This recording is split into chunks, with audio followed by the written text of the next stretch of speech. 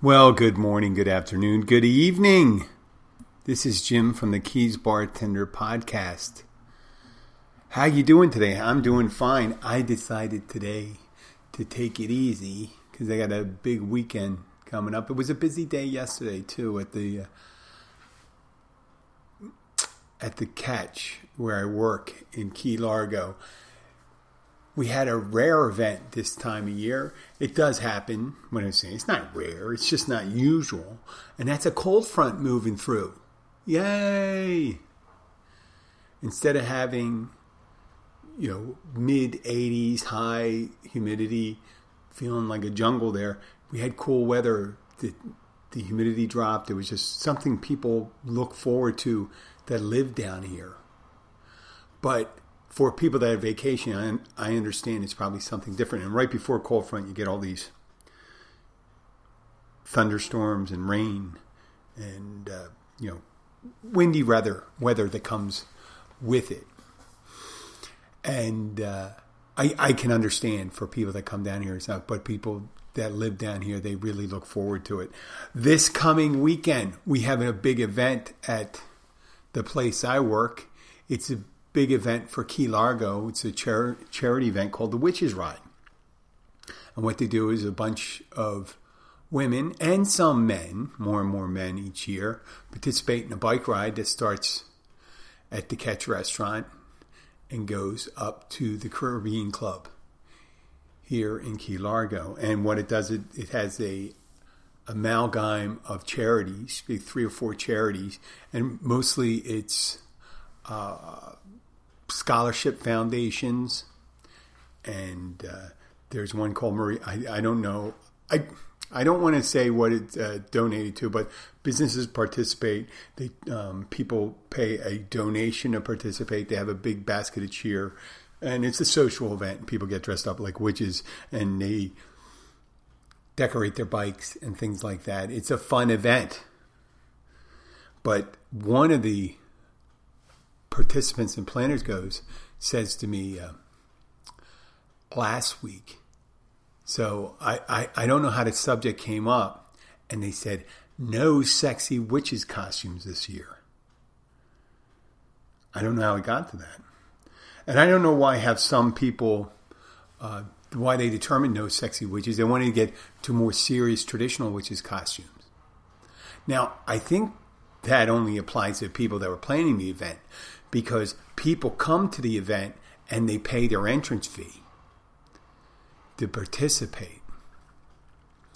And I don't know how they can regulate people dressing up, but if you've been alive for the last 30 years, witches costumes are more often than not sexy witches costumes. And when people design costumes, they always try to display the attributes that they consider they're proud of.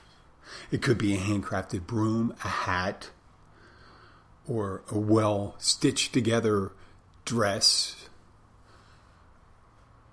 or intricately patterned and things like that. Or they like to show their boobs and a short skirt, which is an attribute. People work hard for those things. For some people it's an investment. For some people it's a point of pride. So, taste. We all know that taste changed. I know my taste changed. When I was 9, you know what? There was nothing more that I would enjoy than a well put together witch's outfit. And you see someone walking around and say, oh, nice hat, and they got the broom and the thing. Oh, what a nice witch. Now that I'm grown up, you can guess which type of dress sparks my interest now.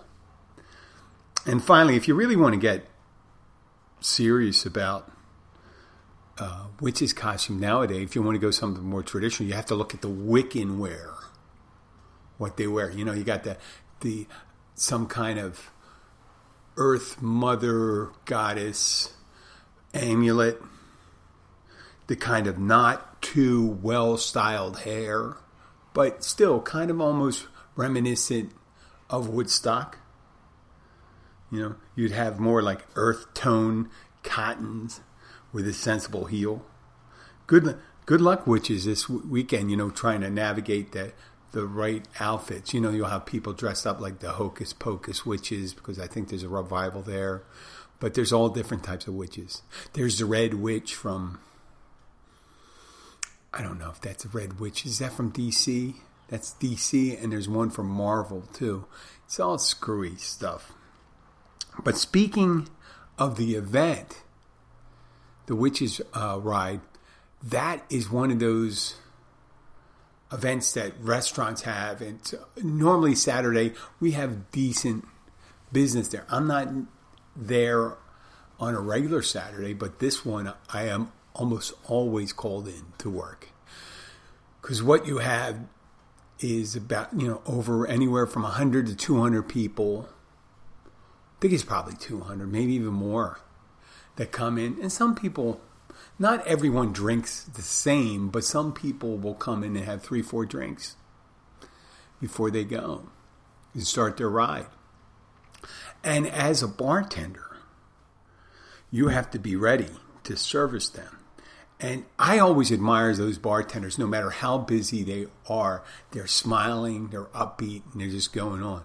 But for me, and I only speak for myself when it comes to this, I go into serious production mode when I do it. I don't do the small talk. I just put on drinks. I don't like to stop and have a chat, because I don't know if it's because I empathize with the people that are waiting, but a crowded bar, there's only one thing a bartender to do at a crowded bar, and that's put out drinks. Put out drinks, and obviously ring up drinks too. But that's it. Until that crowd has been sated. And you only have a couple people doing it. But when it's really crowded, no matter if you serve everyone, there's people ready for their second round and going this. I always have really been shocked by some of the portrayals of what a busy bar is like for people. They get it right sometimes. In the movie, what was that movie called? Knocked Up. Seth Rogen was in it, and he meets the girl, the main character, at a bar at the beginning of the movie, and it's a crowded bar, and the bartenders are just inundated, and they're serving drinks, and no one's paying attention to one side of the bar, and the guy Seth Rogen reaches over, grabs 2 bottles, and gives them one to the girl. Now, I haven't seen that too often and stuff like that, but he did leave money up there for it, but this is really nice, stuff like that, because, you know, otherwise that would be stealing. But he shouldn't have been doing that anyway. But that's what a bar's like. People are impatient, they're waiting, it's crowded. It's not like Cocktail. I don't care how great a bar it is. If you have a bar 3-4 deep, and your bartender starts tossing bottles back and forth with the only other bartender, I can't say, you know, some goofy people might be entertained by it and stuff like that, you know, clapping, going, ooh, ah, you know, at this Cirque du Soleil display. But granted, 1 out of 10 may be really impressed, but 9 out of 10 is thinking, when the fuck is this guy going to put that bottle down, stop spinning it around, and make my drink? I understand the need for flair, and flair occurs when you have time.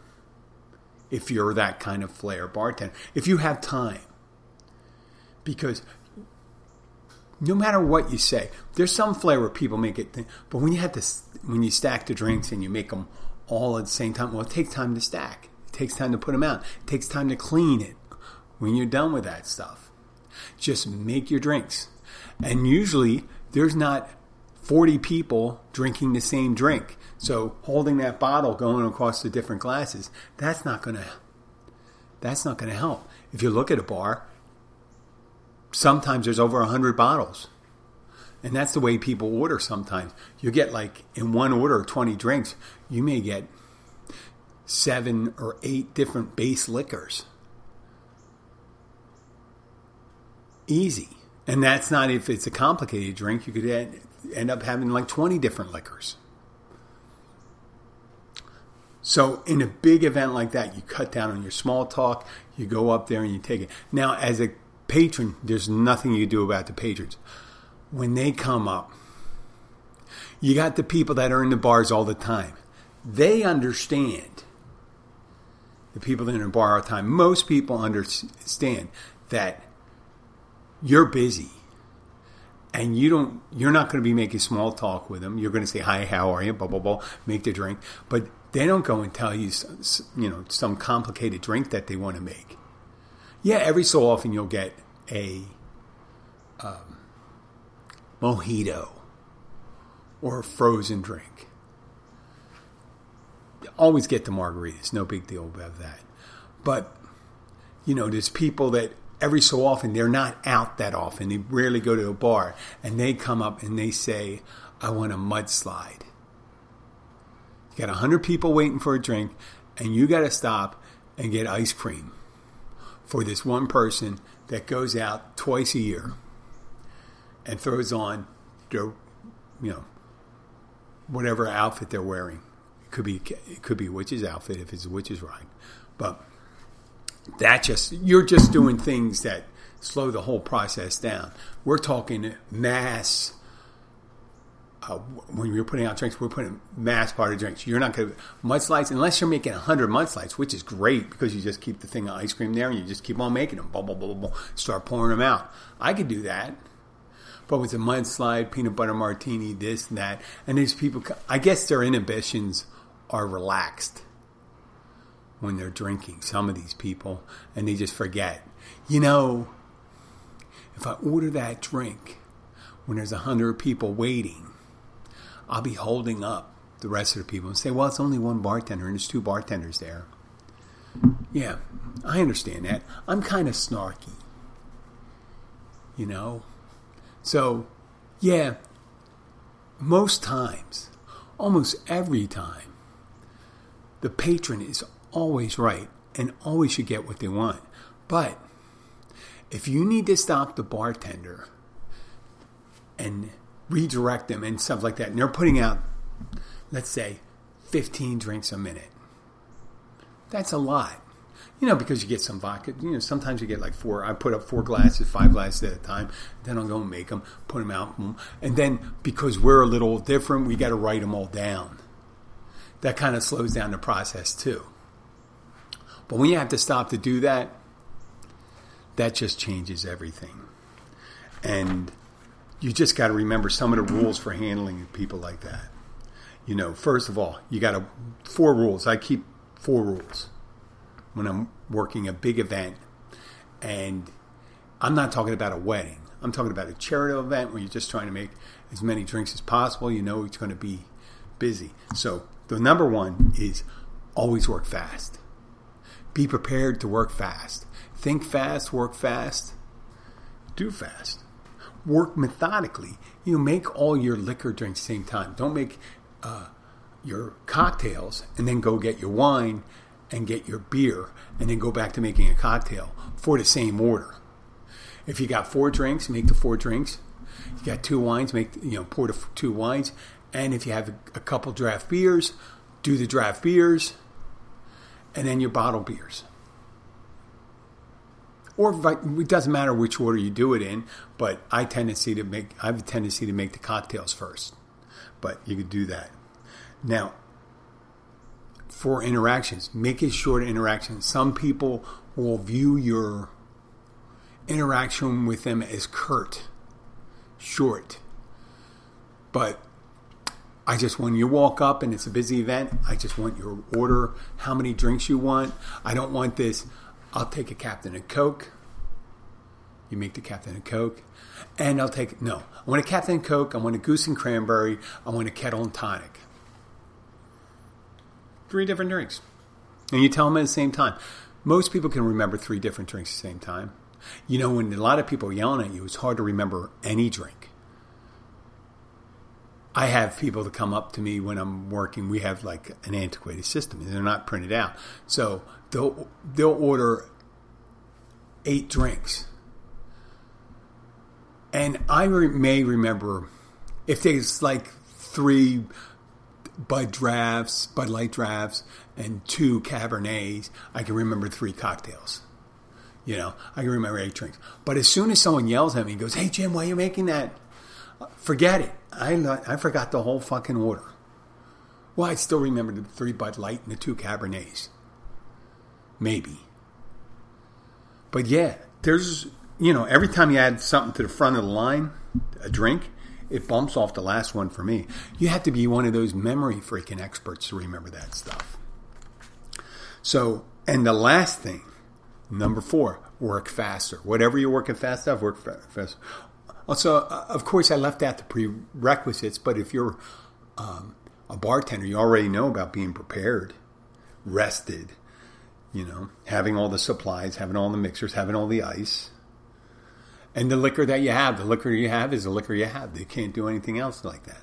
We have a little outside bar. I always try to put the most ordered, not necessarily. You can't have everything for everyone at a temporary bar. But you want to do, if you having one of these side bars that take the heat off the main bar, you want to put the big items. You want to do like certain, if you don't have draft, you do the bottled beers, the big bottled beers, not all the bottled beers, special bottled beers you want to keep in there. You don't have to carry everything and have inventory of everything that you have at one of your satellite bars. So you plan that way. And you have to have your glassware or cups or whatever. They do a special thing where they order a rum punch and they give you the cup. And once you pay for the drink, you have the cup, you get the drink for half price every time you present the cup. That's a great idea. I want to end that segment with talking about our sponsor. And our sponsor is Key Largo Chocolates, established in 2010. And it's operated by the Petersons, Rich and Brana, or Brana and Rich. Lovely friends. They're friends of mine. And they have locations in Key Largo at mile marker, what was that mile marker? 100.4.5. But you know, if you're listening to a podcast, then you definitely have access to a mapping app. So you put in Key Largo Chocolates. They have locations in Key Largo and Islamorada. And the Islamorada one is at 81.933 mile marker. Everything's mile marker down here. Now, at Key Largo Chocolate, it's not just chocolates.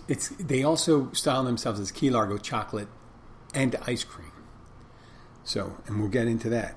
Last night, Rich came in and brought in these chocolate caramels that he made. He made the non-salted and the salted one made with sea salt.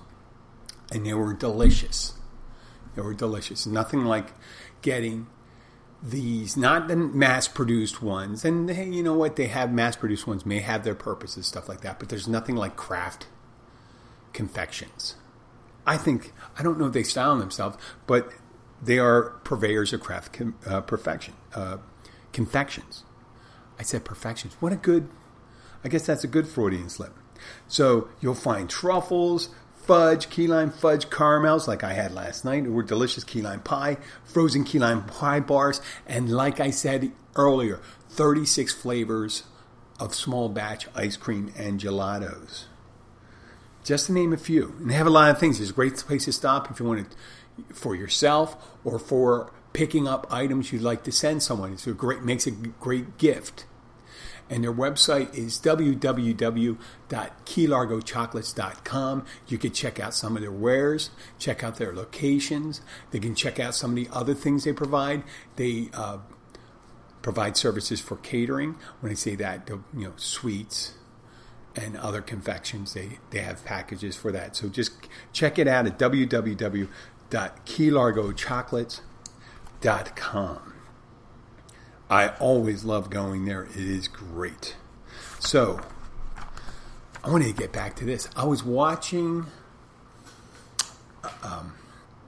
whenever I talk to someone about the things I do on the side, I realize I get really...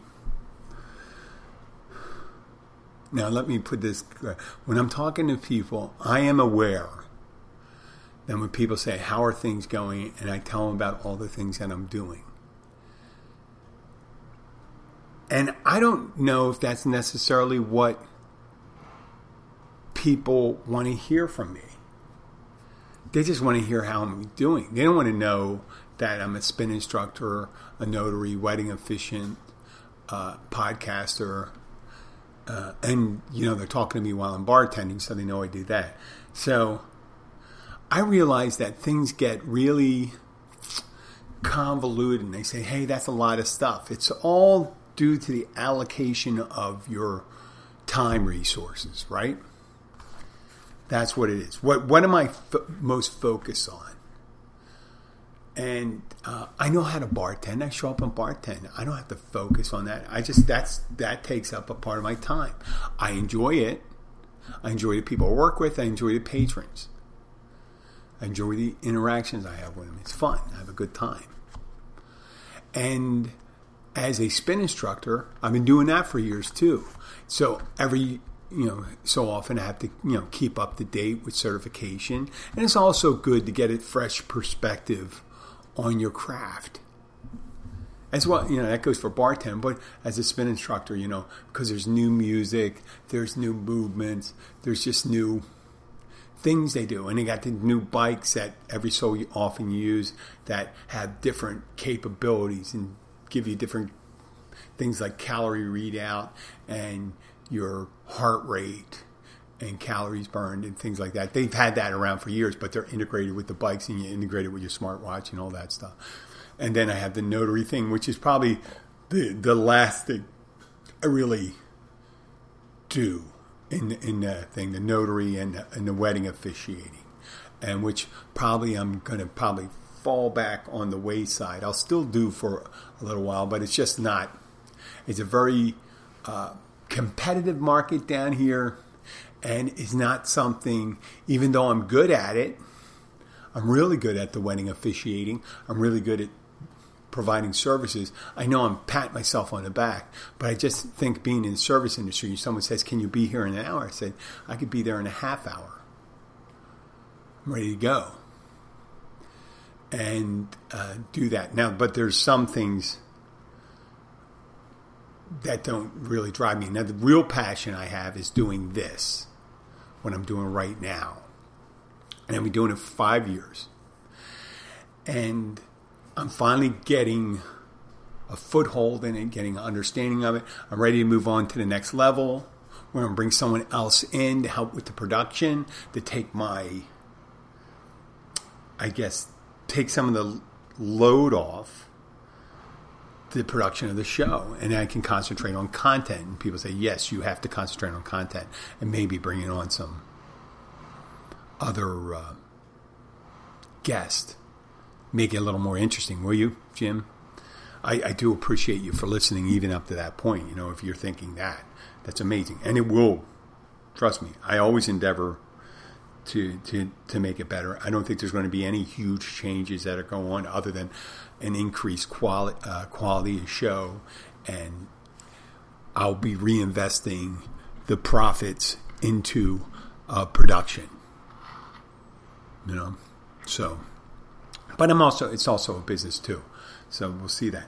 But people say, "Wow, isn't it a little late to be doing this stuff? You're like podcasting." You ever see these old people that try to do TikTok videos and shit like that? Well, I've been doing this 5 years. I'm approaching 700, even though I told you, I don't know if I told you in one thing. If you notice, I started labeling the episode 665 dash. and I think I mentioned another one. The reason I did that is because I noticed a little over a month ago that either I was going to be in the month of October and I was going to hit episode 666. And I thought, wouldn't it be great if I did a show on Halloween, episode 666? And 666, yeah. And so I said I couldn't think of anything other than I could have skipped over it and did everyone after and then did episode 666. But years from now, people are saying, what the fuck went on, with this episode? Because I think, I don't know, I think most services put them in chronological order, but that's what I do. So I think that's going to be crucial for me. So that's one of the things I did. And I don't know why. Someone told me last night, Chris, the wife of Ted, told me that, Jim kind of rambles on. And I have been rambling. And I was thinking, wow,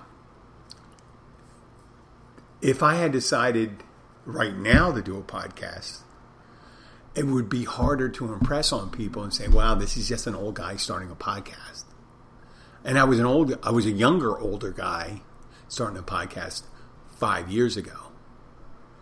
Or 6 years. It'll be 6 years ago that stopped.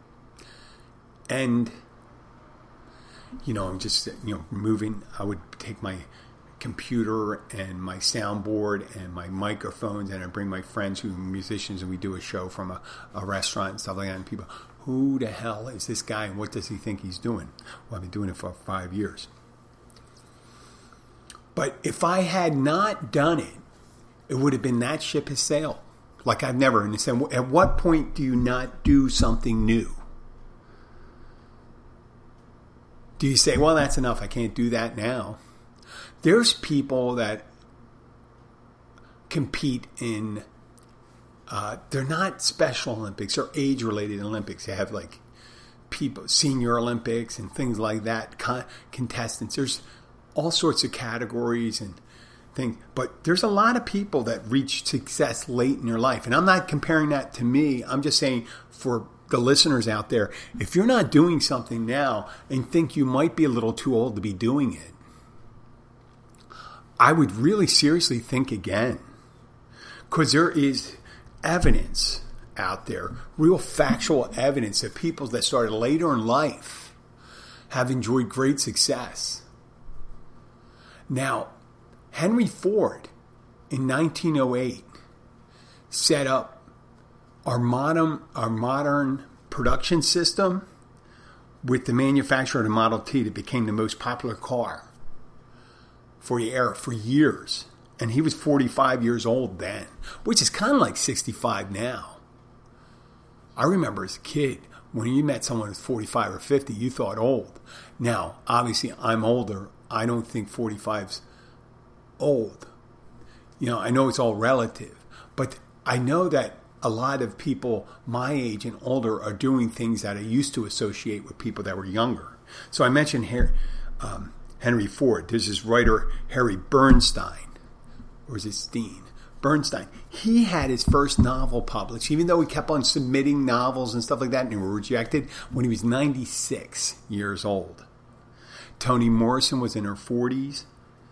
Stan Lee, the creator of Spider-Man and then the Marvel franchise, he died a couple of years ago. He was in his, before I was born, he was 40, in his early 40s when he created Spider-Man, a couple of years before I was born.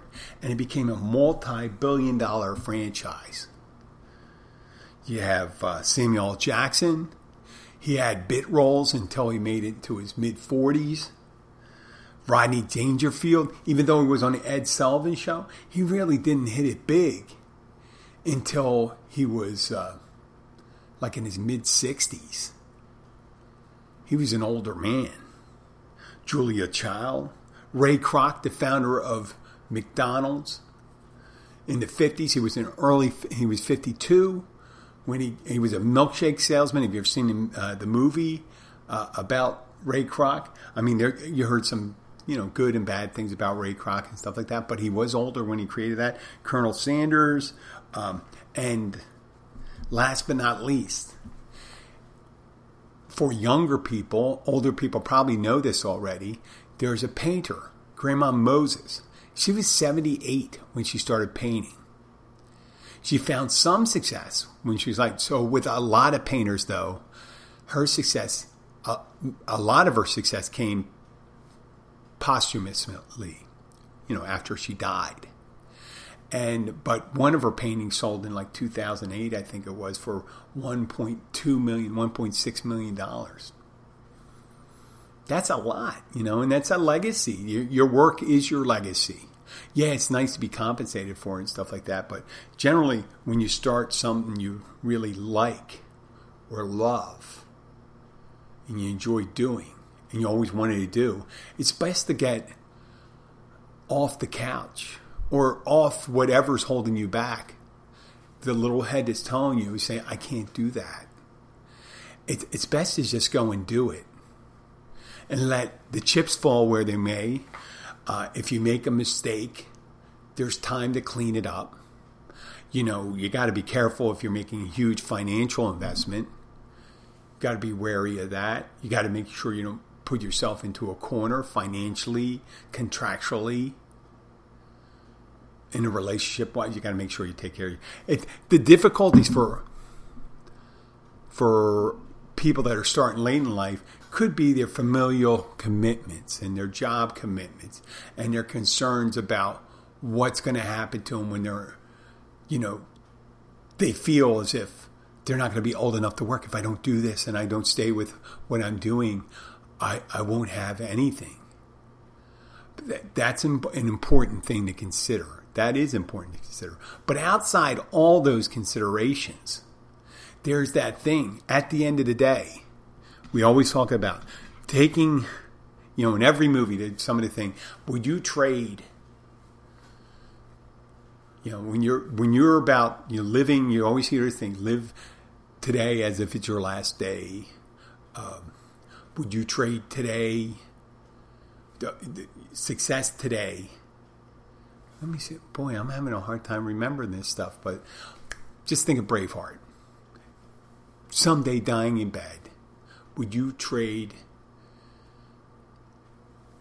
all that thoughts of, when they were fighting the English, the Scottish rebels were fighting the English in Braveheart.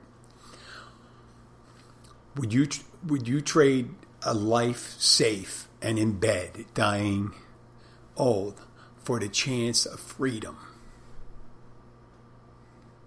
Convert that speech that he gives to your battle call. I'm not going to do it verbatim because they can do it better in the movie. Henry V does it, and in the battle before Agincourt, he says, it's right when the English were going to fight. They were outnumbered 3-1 by the French forces, and the English King Henry V, he overhears someone saying, "Oh, we're going to be in trouble." Blah blah blah blah blah, and he goes, "Listen, there's people in England in bed tonight that will be ashamed that they weren't here with us today." And they said, you probably heard the thing, we few, we happy few, we band of brothers. So if you're talking about what you need to be able to do these things, you just got to go out and do them. You got to try to do it. Because someday, more people rue the things they didn't do. The things they didn't attempt. And I'm not talking about the mistakes in the past, but the things they didn't attempt. It's always the things they didn't attempt.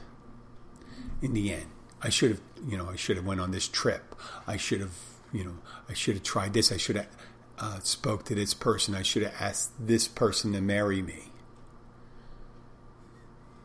There's no time in life when your ship has sailed, finally think of the Titanic. These people on the Titanic, I'm not going to talk about the sinking of the Titanic. I'm just talking about right before the ship sails, Leonardo DiCaprio and his buddy are in a bar playing poker with these two, I think they're Swedes, two brothers. And Leonardo DiCaprio, I don't know what he was planning on doing right next to Titanic. He doesn't have tickets until he wins a pair of tickets for he and his friend that the Swede put up for him and his brother as the pot. And he loses, and Leonardo DiCaprio gets the thing, and this guy bet his whole future. His whole future. The Swedish guy. I'm not talking about Leonardo DiCaprio. He bet his whole future on hand. I don't know why he was doing it, because he had the tickets in hand and stuff like that. He probably lost all the money they needed to get their steak or get a room when they got to the United States because he's betting his tickets. He was probably trying to win enough to get, when they arrived in the United States, to live a little, at least a little in style. But he ended up losing everything, betting everything, and he was right there next to Titanic, which probably was the best move in the world. That guy losing that hand, I know it's fictional dramatization of the event, but if that were to happen, think about it. The guy bet his future, those tickets, on a hand in order to have a better life in the United States, because they were going to the United States to have some more money. And he ended up not going. And he ended up living and having another chance to go. Because he thought that ship was going to be his last chance, maybe. It's not his last chance. He's still alive. And what happened to Leonardo DiCaprio? His girlfriend sat on a dresser and he drowned. Or laid across I guess it's called a dresser or an armoire or something like that. A lot of ramblings right there. But there you go. The guy bet it all. He lost, the Swedish guy. In the end, he won because he has another opportunity. If he was a real person. He probably wasn't a real person that was fictionalized. Thank you very much. I'd like to thank again Key Largo Chocolates for being a sponsor of the show. I will be back again tomorrow and next week. And I'll do a little, maybe, I don't know. I got to get that producer in so I can get the sounds in and maybe record some sounds from The Witch's Ride. Maybe say what's going on. So it's not pissing out. I just put up my phone, record some sound, make an announcement, timestamp, see what I do. Once again, Key Largo Chocolates, thank you. You can find them at www.keylargochocolates.com. Thank you for listening, and goodbye. Oh, and I'm placing a little music to send us off.